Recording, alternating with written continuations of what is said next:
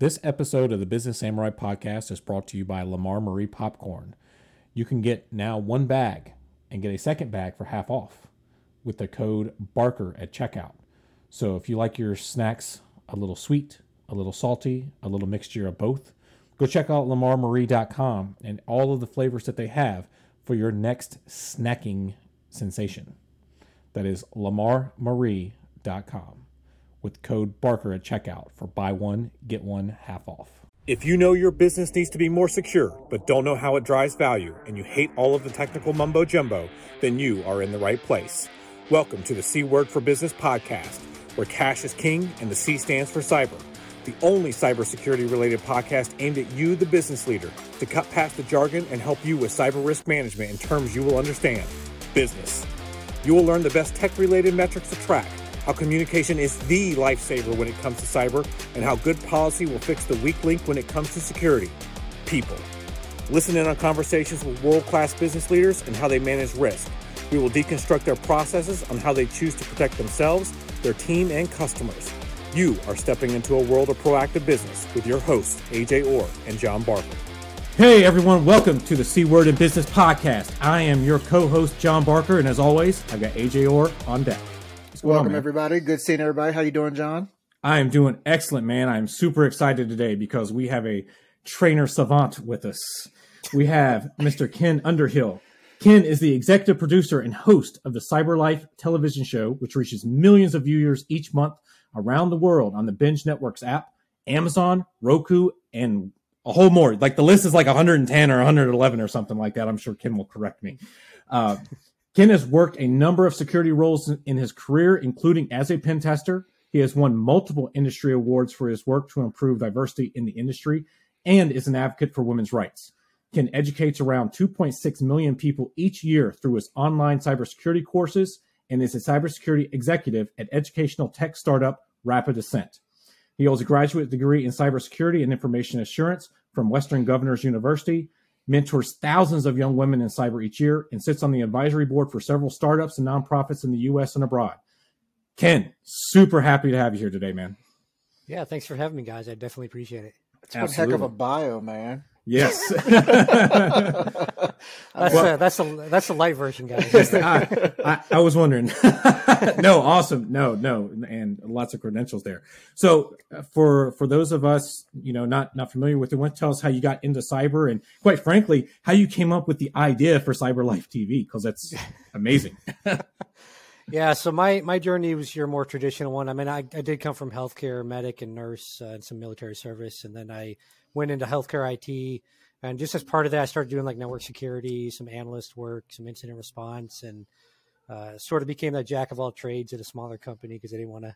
It's weird when that happens. Like you get all these extra jobs, but not the salary or the extra money. I don't understand that. It's a weird math equation I don't understand. So that's how I ended up in that. And a few years it's been a number of years now. I started creating online courses to try to help other people when I was doing my graduate degree that were struggling with some of the certification things and the vendor content. I was just like, this doesn't make any sense. Let me try to make sense of this chaos for people. And that's kind of how I got my start with the educational aspect of things. And like you said, I'm at the point of in the millions now, but I still remember the first person that had reached out saying, thank you so much for the course. Awesome. There's a lot of haters on that first course, but you always get those. But there was that one person that kind of said thank you and kept me going all these years. And the TV show, I had a podcast came out with back in, I think it was 2019, started putting out a podcast because people wanted to listen to me as they were driving to work and stuff. I still don't know why, but they wanted to. I had an opportunity actually to do a TV show. I knew some people that were doing a streaming TV show channel and stuff like that.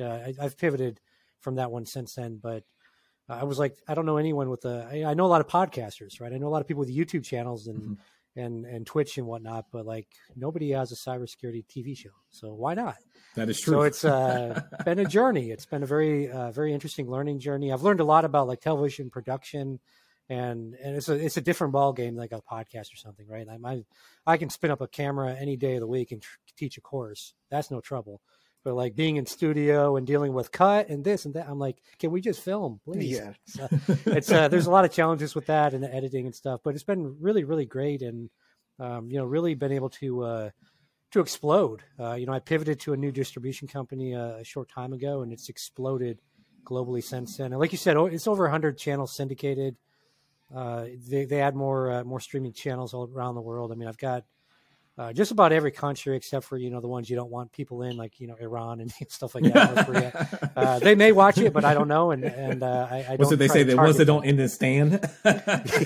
Exactly. Yeah. So who knows? But it's been a fun experience. It's been like I said, a good learning experience, and so far people seem to love the show. So I'm loving it. It's awesome. Just a fun time. Who's the target demographic kind of aimed at? Who's the show crafted around and for? Yeah, it's interesting. It's the more general public who actually seems to be like, this is great. And that's where the biggest audience is. There are a number of security professionals and aspiring, cybersecurity people that watch the show too. But the big audience is the general public. And they love, you see here on screen, I think a little bit of, one of the videos on the website, but they love the episodes with the kids. Because they feel like it's, if you guys remember the Bill Nye the Science Guy show, I feel like it's like that. Even though, well, I guess spoiler alert, if you watch the lock picking one, we don't get any locks on that, but people love that. They just love the aspect of, you're teaching them something as you're doing this stuff. So yeah, it's been a great experience. Those kids on those episodes had a blast. They didn't want to leave the studio. The parents had to force them out. They're like, more episodes. I'm like, we're done for the day. We're done. So it's been fun though. It's been definitely a fun learning experience. And of course, all this during the pandemic, right? As soon as I inked the deal for the show, all of a sudden, here comes this pandemic, causing chaos in our lives. The world seemingly shuts down. No, I think it's cool that, and I'm interested into, so what prompted you or really kind of got you down the path of promoting diversity in the tech sector? Because it's one of the things I'm super passionate about, as well as helping to promote and support veteran entrepreneurs and veterans in general, helping them find what their next chapter is after service. And so thanks for your service as well. But what got you involved in that aspect of supporting and promoting diversity within the tech sector? I think it's a very important mission. And so I'm glad you kind of helped take up that mantle. Yeah, it's interesting when I get questions around that, because some people have like this epiphany moment, and the stars fell from the sky and all this stuff. Like, I've always just treated people the same. Like, I was raised that way. Like, everyone's equal, and for me, it's abnormal to be in a situation. I'm not naive. I've been in situations. My wife is Black, and so we've been in situations where people don't like that fact. Since we especially live here in the South, I think we have to be careful in some aspects of, where we travel to, et cetera. But like you said, I'm a veteran, and I'm an armed veteran, so I'm not too concerned over most areas here in Texas. More than a keyboard. It's more than a keyboard. Yeah. Anyways, we won't go down that rabbit hole. But the reality is, it's not, for me, it hasn't been any, it's just kind of what I do. And I noticed that there's a lot of challenges when I speak with people about, things like microaggressions, et cetera. And someone has to be out there. And I'm like the palest white guy in the world, but like, someone has to be out there, because I can get in situations, I can get in conversations and I can get access to people that other individuals can't get access to, because of, the fact that I'm a pale white guy in America. Right. So I have that access, and I leverage that. And I've been kicked out of a lot of boardrooms. I've been kicked out of a lot of executive meetings in the past, and different, even been kicked out of a few conferences. But you have to speak your mind. You have to stand up for what's right. And I don't care, I just never cared about what others think of, things like that. So, for me, it's not, like I said, there's no epiphany moment or anything. It's just the right thing to do. And we need more diversity. And, I think when people think of that term, they automatically think, racial or something, because that's how people think in the U.S. oftentimes. But right. It's also more about, diversity of course, gender and gender identification, as well as diversity of thought, because I grew up extremely tough, extremely poor. I mean, homeless multiple times, your traditional thing, if you look up, stuff like that. But what I found is that there's other people that grew up in privilege, but they also had different challenges, than I had, growing up and stuff like that. So we have to have that meshing of thoughts. And when you just have like one type of person from one background, from one university, thoroughbred or whatever, your traditional thing you see in the movies, there's no way possible we can ever win the cyber fight or even have a chance of winning it. We have to have people from all walks in life. I've seen a lot of, like I said, microaggressions out there. A lot of, especially women, get it when they're in a room full of men, and the men are instantly like they have they don't know what they're talking about. This happens so often. Even men that sit here and claim diversity and all that stuff on social media, but they're in those rooms and they're the ones doing the microaggressions against these individuals. So I call them out. I'm very vocal. I'm not a fan of people that when you see a transgression against someone else, especially like on social media, you try to hide the name and blur the name and stuff like that. Throw their name out there. Let people know that this is the jerkhead, right? Like, come on, you got to do that. So respect. Yeah, man, you gotta. The only way to get these people to say, oh, maybe I should change, is to call them out. To shine a light on and if it. you can't call them out, find someone else, like myself or whatever, that is in a good position to call them out. Because I know sometimes you don't want to get fired, you got family and all that stuff, right? So find someone else to call them out. I'm more than happy to call them out or contact them directly, right? I'm not always hood. I can also contact people directly and have a professional conversation.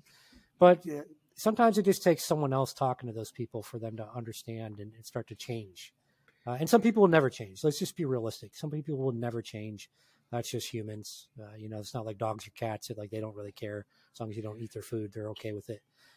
Humans, we always try to complicate things. So that's a very long-winded answer to your question of how'd you get kind of on the diversity initiative. But it just goes back to it's the right thing to do to treat people all equally. And again, there was really no epiphany moment. Now, there's always an epiphany moment when you eat Cadbury eggs. I don't know if you guys are fans of those or not, but you always have a good moment. You always have my really one or cool two at Easter. Oh yeah. I'll say I have one or two as well, John. As well, just one or two.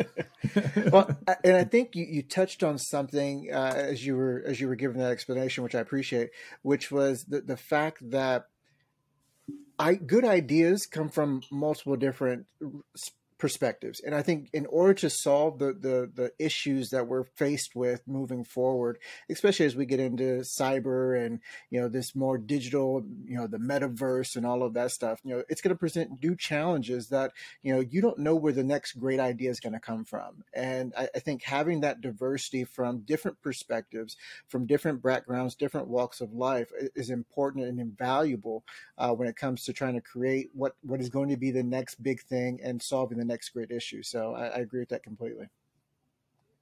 Yeah, absolutely. And just one note on that, I know someone that comes from a very diverse background for a number of reasons. And one thing I'll just add for the management out there, the senior leaders out there, is when you find those individuals that don't think like you, that think, in a totally different way, maybe don't look like you or have the same belief systems as you, focus on empowering them, because this particular individual invented a completely new technology by just having their management team empower them to be able to do so. So you may find yourself, what I want to say about the diversity issue, right? Because some people say, oh, let's hire a diversity officer and everything's good. Think of it as a revenue driver as well, right? Think of it in the business aspect of this can really drive revenue. Your company can explode in growth if you just empower people the right way and bring in a diverse team. If you try to do it the old school way, then good luck. I'll see you in the bankruptcy line, right? So it's just you just have to pivot your mindset. So even if you have a very narrow mindset right now, for someone maybe watching this and saying, "Oh, that guy's terrible. How dare he?" The reality is, start thinking about your own business though, and say, "Wait a minute here. I need to think as a business owner, even, and say this can actually drive a lot of revenue growth if I do this the right way." So definitely empower those people, because you just never know what people are going to come up with. To your point, AJ, you never know where the next biggest idea is going to come from. And it's probably going to come from someone on your team, as long as you empower them and allow them to do what they need to do. Is that an approach that you've taken with your training, as we're trying to get more people, obviously, to enter cyber, is to try to get it into more diverse groups to be able to expand that reach? Is that something you've consciously done as you've developed new programs, or even what you're doing with Rapid Ascent? Yeah, so I mean that's one of the main drivers of the TV show, right? And we don't actively advertise that component of it, but if you actually watch episodes, you'll see very few extremely pale white guys like me, right?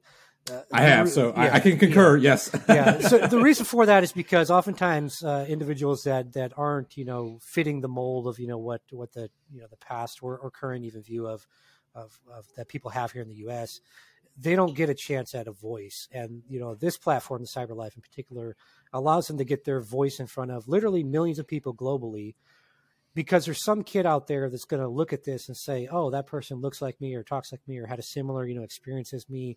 And that's going to be the thing that pulls them into IT or cyber.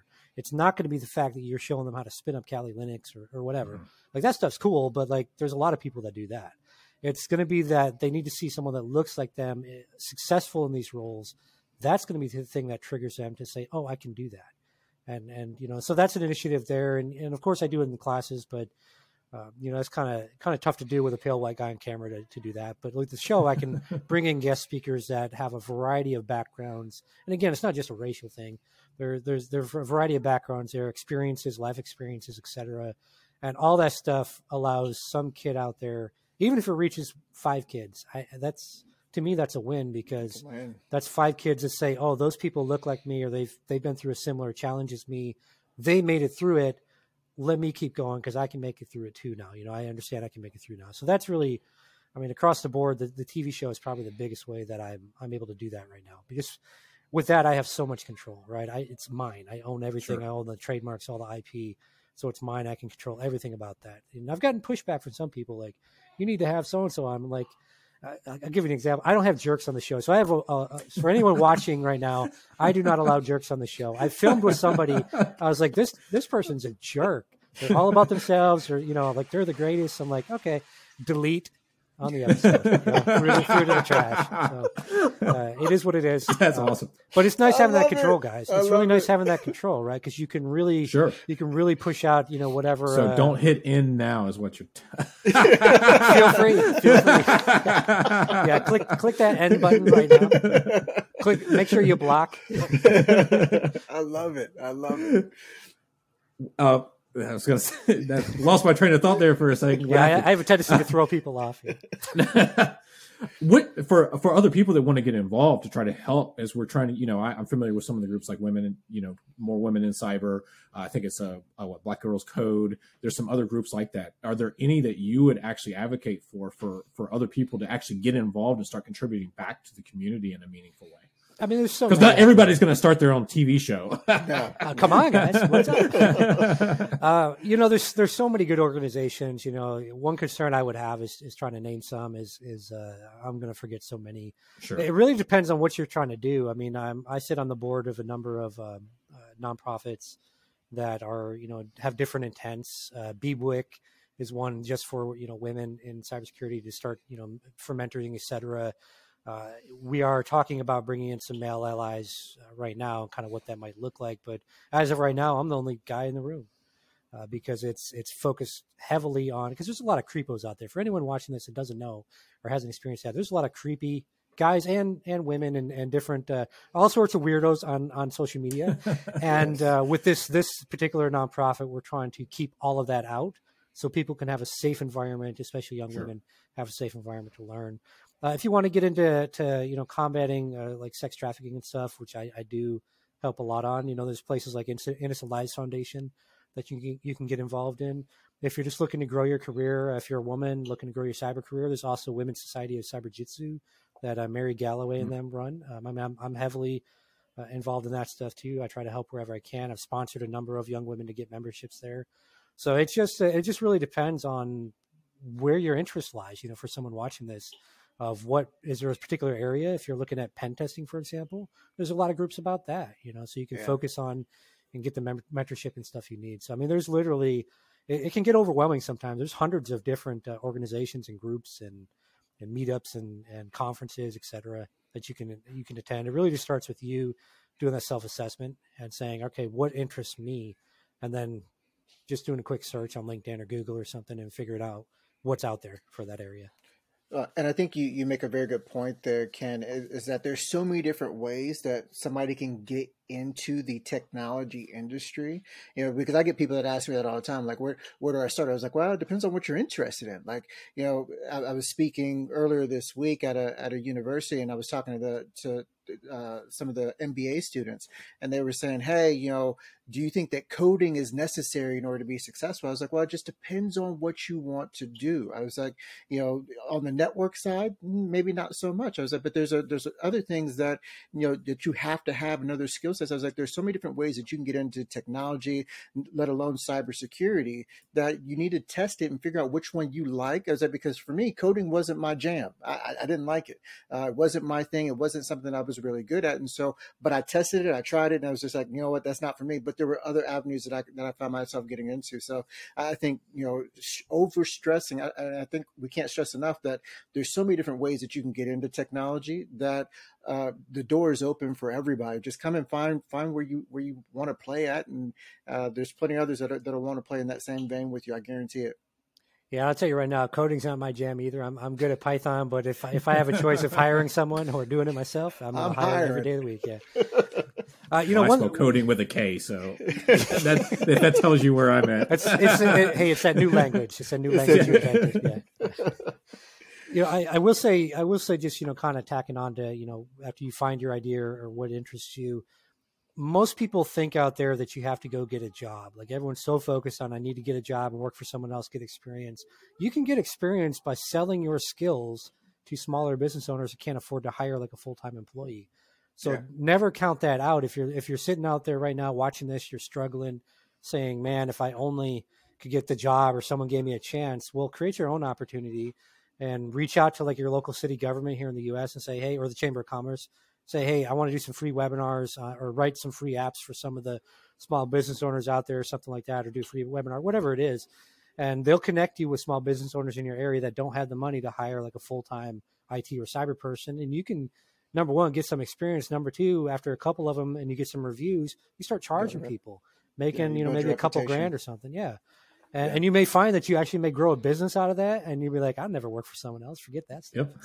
Yep. So don't count that out. People all the time are asking me like, "How do you get a job?" I'm like, just get the experience by selling your services. I mean, at some point in history, like for example, if I was a carpenter back in the 1700s, and you came up to me and you're like, "Oh man, that house looks beautiful," I'm like, "Oh yeah, I did all this myself."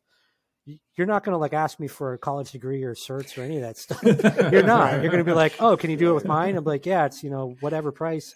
I don't know what 3 moccasins. I don't know what they traded back then, but whatever it is." And you're gonna pay me that, right? Or you're going to figure out a way to try to barter with me and pay or whatever. You're not going to be worried about that. I worked at Amazon for 5 years. That doesn't matter. Right. It's can I do it, right? And so you can show that you can do it by doing it, for lack of better words, by doing it for small businesses and stuff. So just wanted to share that as well.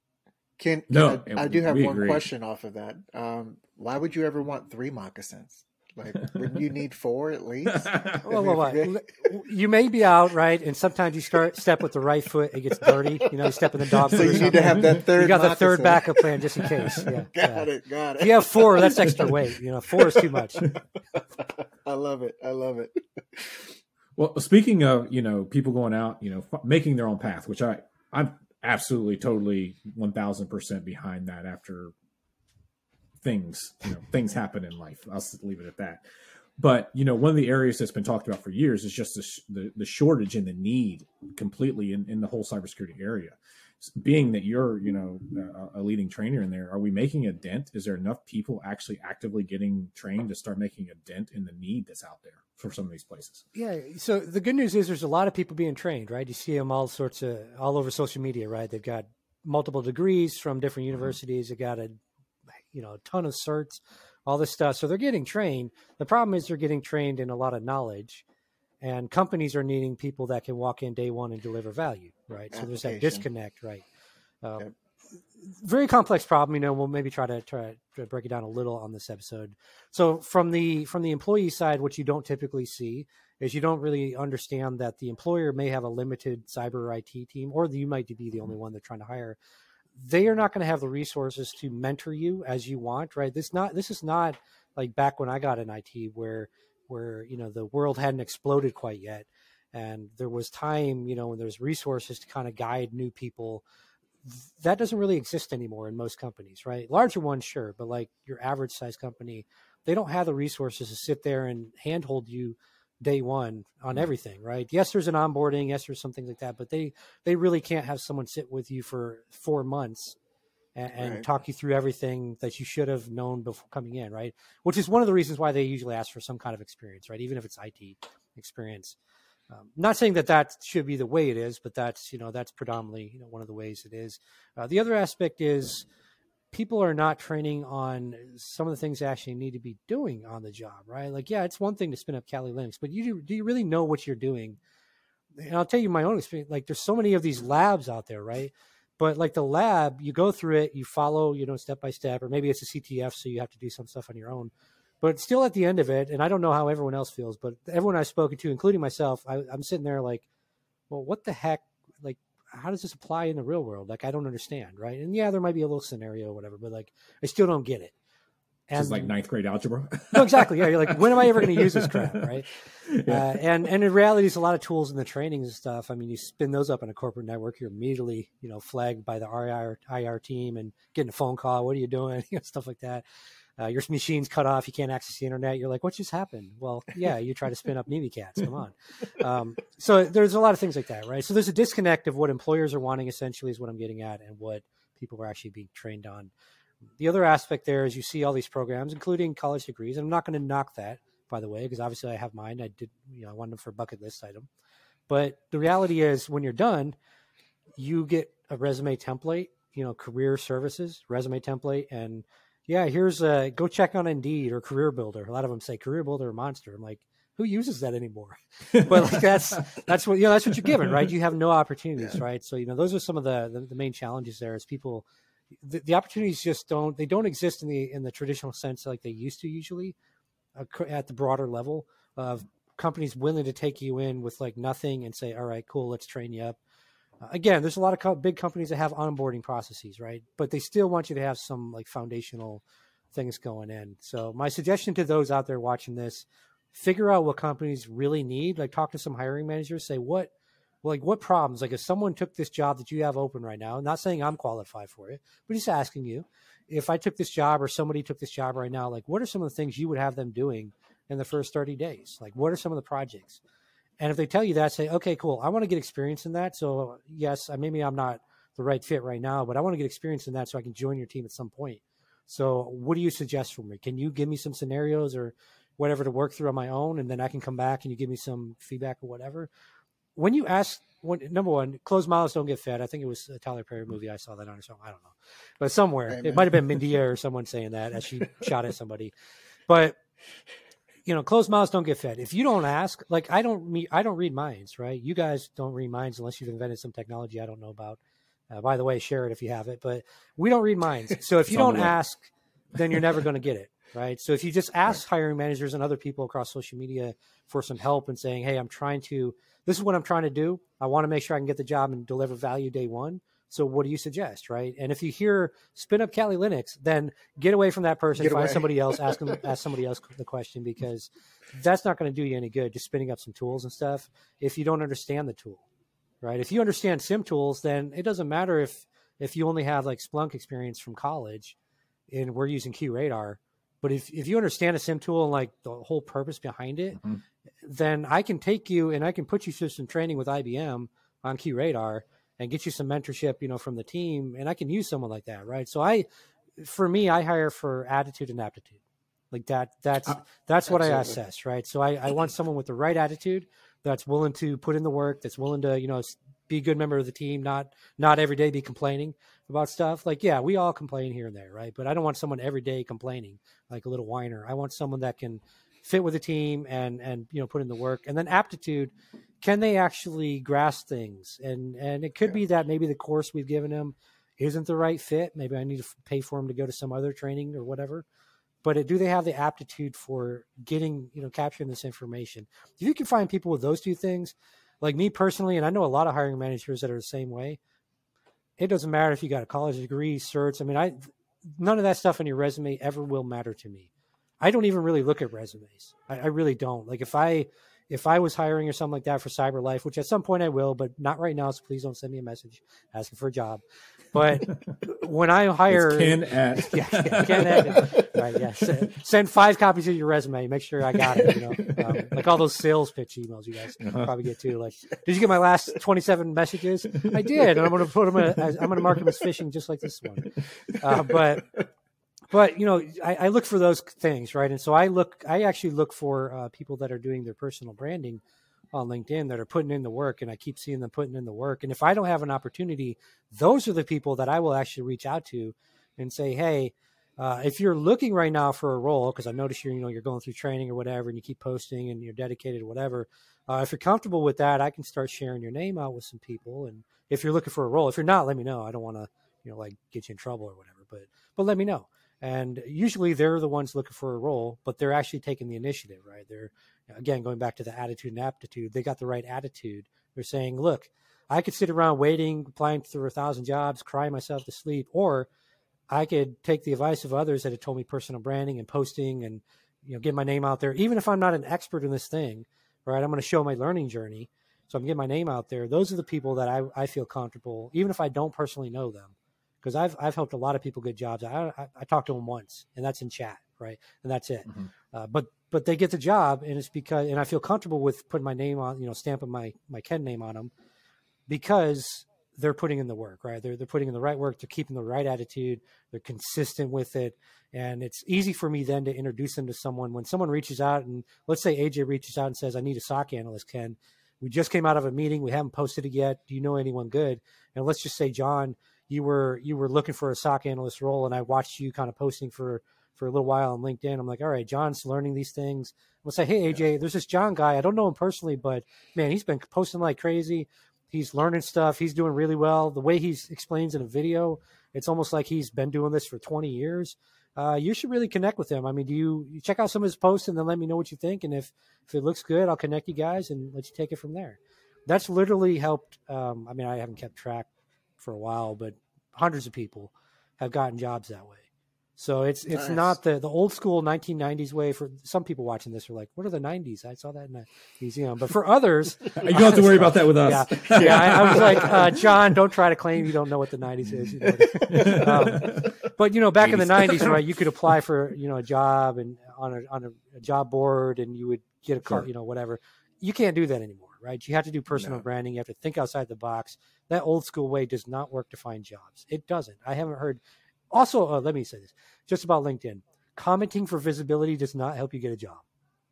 People that comment for visibility on your post does not help you get a job. It's just, nobody has ever reached out to me and said, oh my gosh, because somebody said commenting for visibility on my post, I just got a job offer. I have never met anyone. So please, for those that keep doing it on my post, please stop that crap. Like, it doesn't work. I've seen your post. I was telling AJ ahead of time, if somebody has a four choice multiple question answer, you always write it in the fifth, and it's usually pretty funny. So. Oh yeah. Keep track of that. I'm like, come on, only 4 choices. Let's add some here. There's a few others I could think of.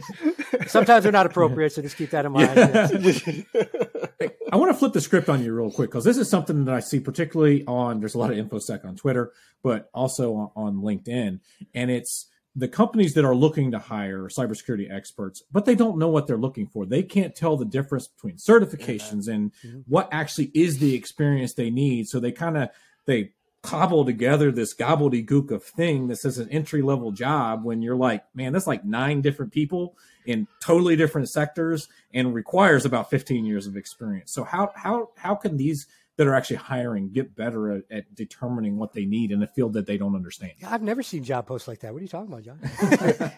Entry-level position requires CISSP. Oh, yeah. Kitchen sink in your firstborn. Yep. And 12 PhDs usually. Yep.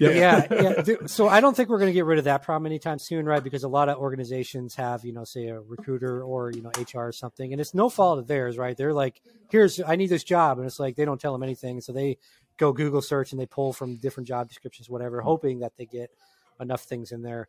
So it's, I'm not going to blame recruiters, hiring managers as people traditionally do, because there's challenges on all sides of that. I think the biggest thing is, if you're looking to bring in some kind of a security role in your company, like if this is kind of a newer thing, please reach out to people on LinkedIn that are in those roles and say, hey, look, I'm looking to hire.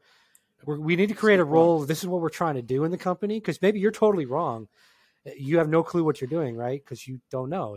So just ask people, like, this is what we need to do. Like, I need a cyber person that can kind of control and help us with reducing risk and all these things. And, talk to people, and people will tell you, okay, you may not like the conversation. They're probably going to tell you need like 5 or 6 people.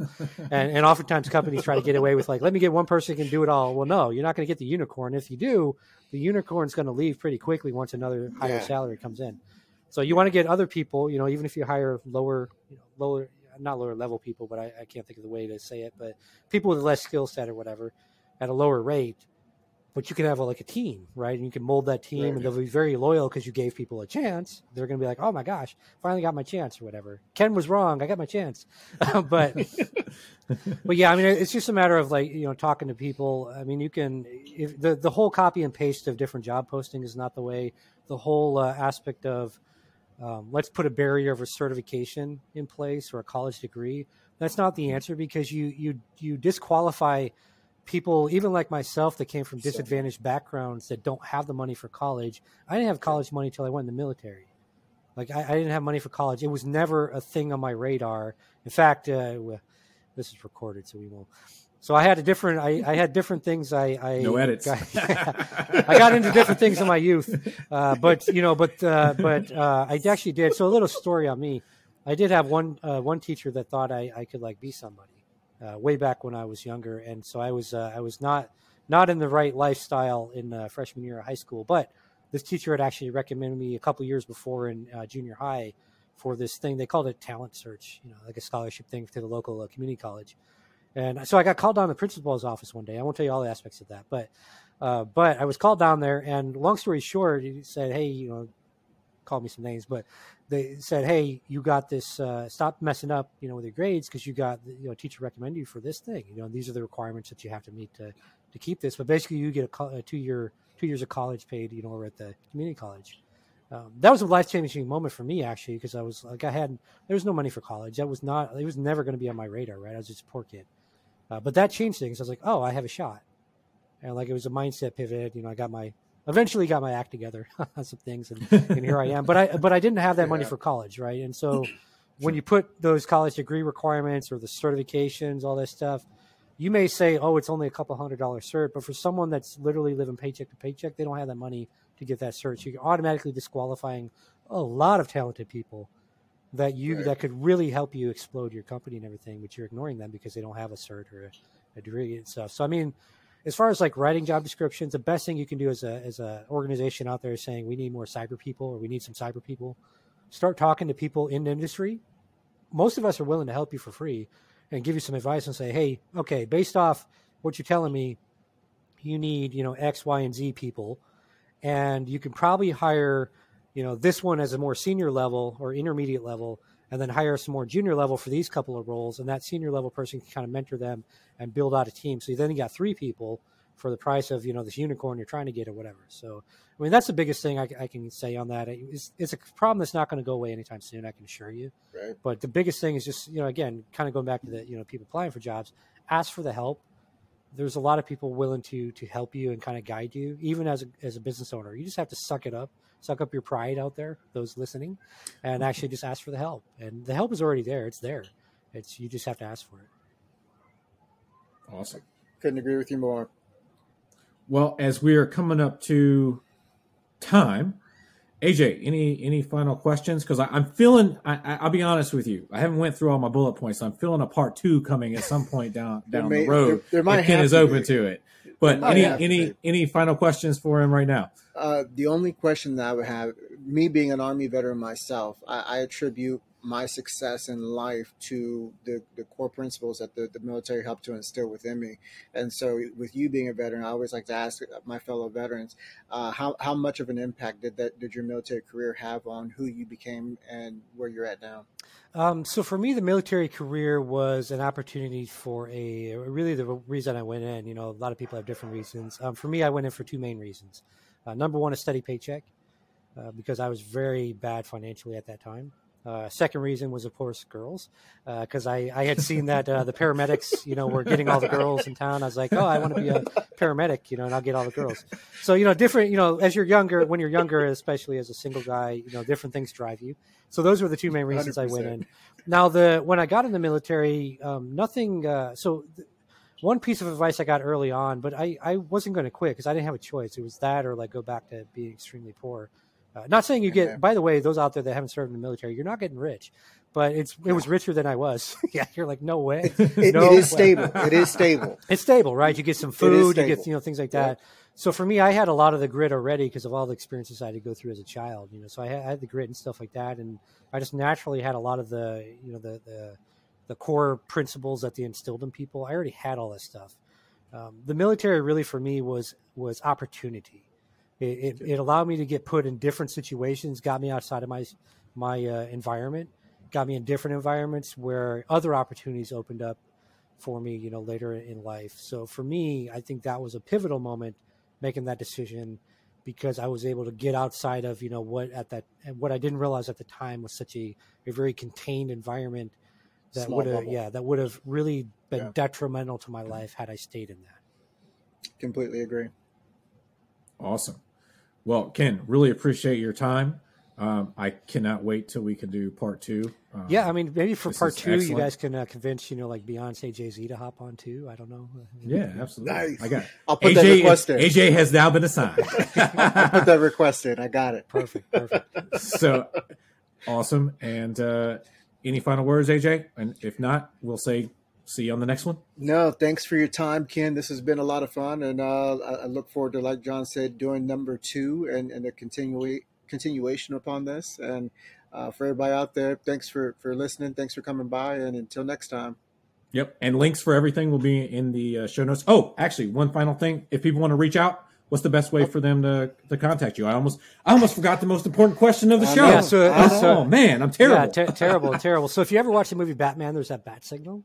Just shine that. No, LinkedIn. I'm on LinkedIn. I technically do have a Twitter. I've never used it. I actually am delete it soon. Twitter to me is just too much stuff going on. I find it's a big time suck. So I go down the rabbit hole. So LinkedIn is where you can connect with me. You can just look up my name. You find me on there. CyberLife, you can go to cyberlife.tv and you'll find a direct link to the show, or just download that Binge Networks app, or you can just look it up on literally, I think almost every streaming TV. There's probably more out there, which I'm sure I'll get access to eventually. But there's a lot of channels. You can find it almost anywhere in the world. And also I post some of the episodes over on LinkedIn here and there. And also I usually post them on the YouTube channel. So any number of ways. LinkedIn's the best way to direct message me. That's the best way to direct message me. Or again, the bat signal may work too. Sounds good. All right. Well, I appreciate it. Yeah. Thanks guys. Appreciate you having me on.